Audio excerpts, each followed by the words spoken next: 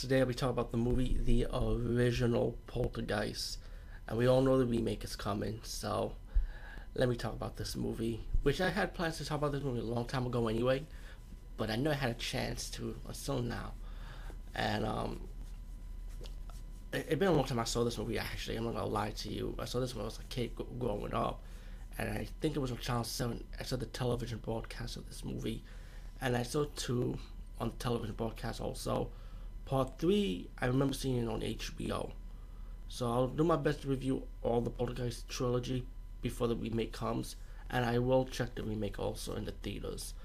Um, the original, when seeing it again, and even as a kid, I remember not being scared of the movie. I remember as being the movie as a fun movie to be, even though it was supposed to be like a horror, drama-based movie, and with a supernatural theme. You got this family that lives in this house, and I like the acting.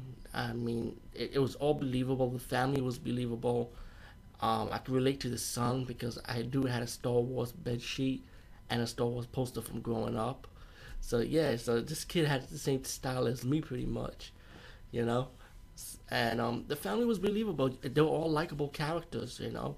And as the movie progressed, you know, suddenly you get like this some supernatural phenomenon going on, like little things like chairs moving. But actually, it's a big thing when you see chairs like stand up in like how these stand up cards. You could tell the ghost is going after Caroline, the innocent child, and the soundtrack for this movie was amazing because they actually had the innocent soundtrack. It really matches with the movie, and with the character how it plays out. Suddenly, this tree came alive, and as the movie progressed, it takes the son on all the family members. Except for Kong was alone in the room.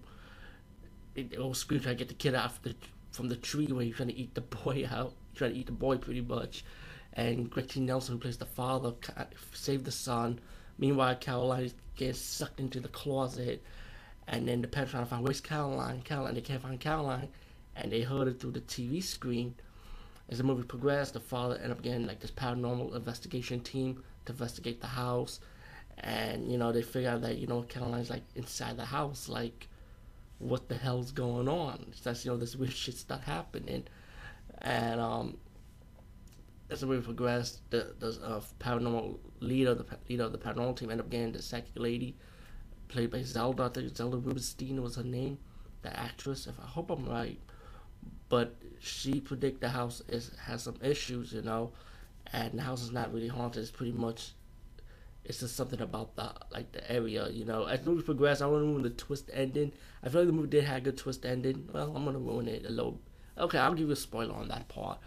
But the psychic lady told the mom, "We gonna get your daughter back. It's time." So they start having she have these techniques like you get the rope, tennis ball, and there's a reason why she wants that, because once they open the closet, and the mom called Caroline to follow, so the voice could follow her pretty much in a way, I would say. Um, the second lady told tie the rope around her. She's gonna go get the girl back, but the mother ended up volunteering to get the daughter back. It's kind of weird. It's kind of like how she did it was like the tennis ball. See one place go end from beginning ends to another place, which was like in the living room of the house. We see the tennis ball go through the other part of the house, or the rope go through another part of the house. That means when she comes in, that's the way she's gonna come out. So the second lady was really smart. And then as the movie progressed, they was able to get the daughter. Um, then once you find out that everything the house is clean, it wasn't over yet. Spoiler, spoiler, spoiler. Like the house came back for the family. How they sucked the daughter in, they trying to do it again, but the mom was able to save them. And then the father was coming home, and he realized, oh shit, the house is still active, and pretty much he got the family out the house. But spoiler, spoiler, spoiler, there was a twist to it. It's pretty much the house was built underneath the cemetery, and pretty much the dead want revenge, pretty much, And the one who to blame was the leader of the project of building the house. When one of the workers told his boss off, told him that you never move the dead bodies, you only move the headstone, and that was the twist. Once the family in that ending, the family ended up going to the hotel, and the father kicked the TV screen out. And I kind of like how they did it. Like I don't want no other problems like this again. But all in all, Poltergeist was a really good movie. I did enjoy it. Again, I've seen it for a long time. To me, the movie was like a fun roller coaster ride. And it was a movie that I had fun with. I wasn't scared. I just had fun with it. It was like going into a haunted house. Like a haunted house attraction.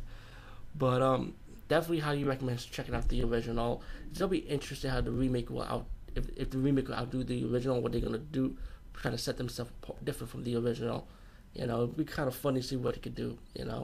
Anyway, peace, guys. See you later.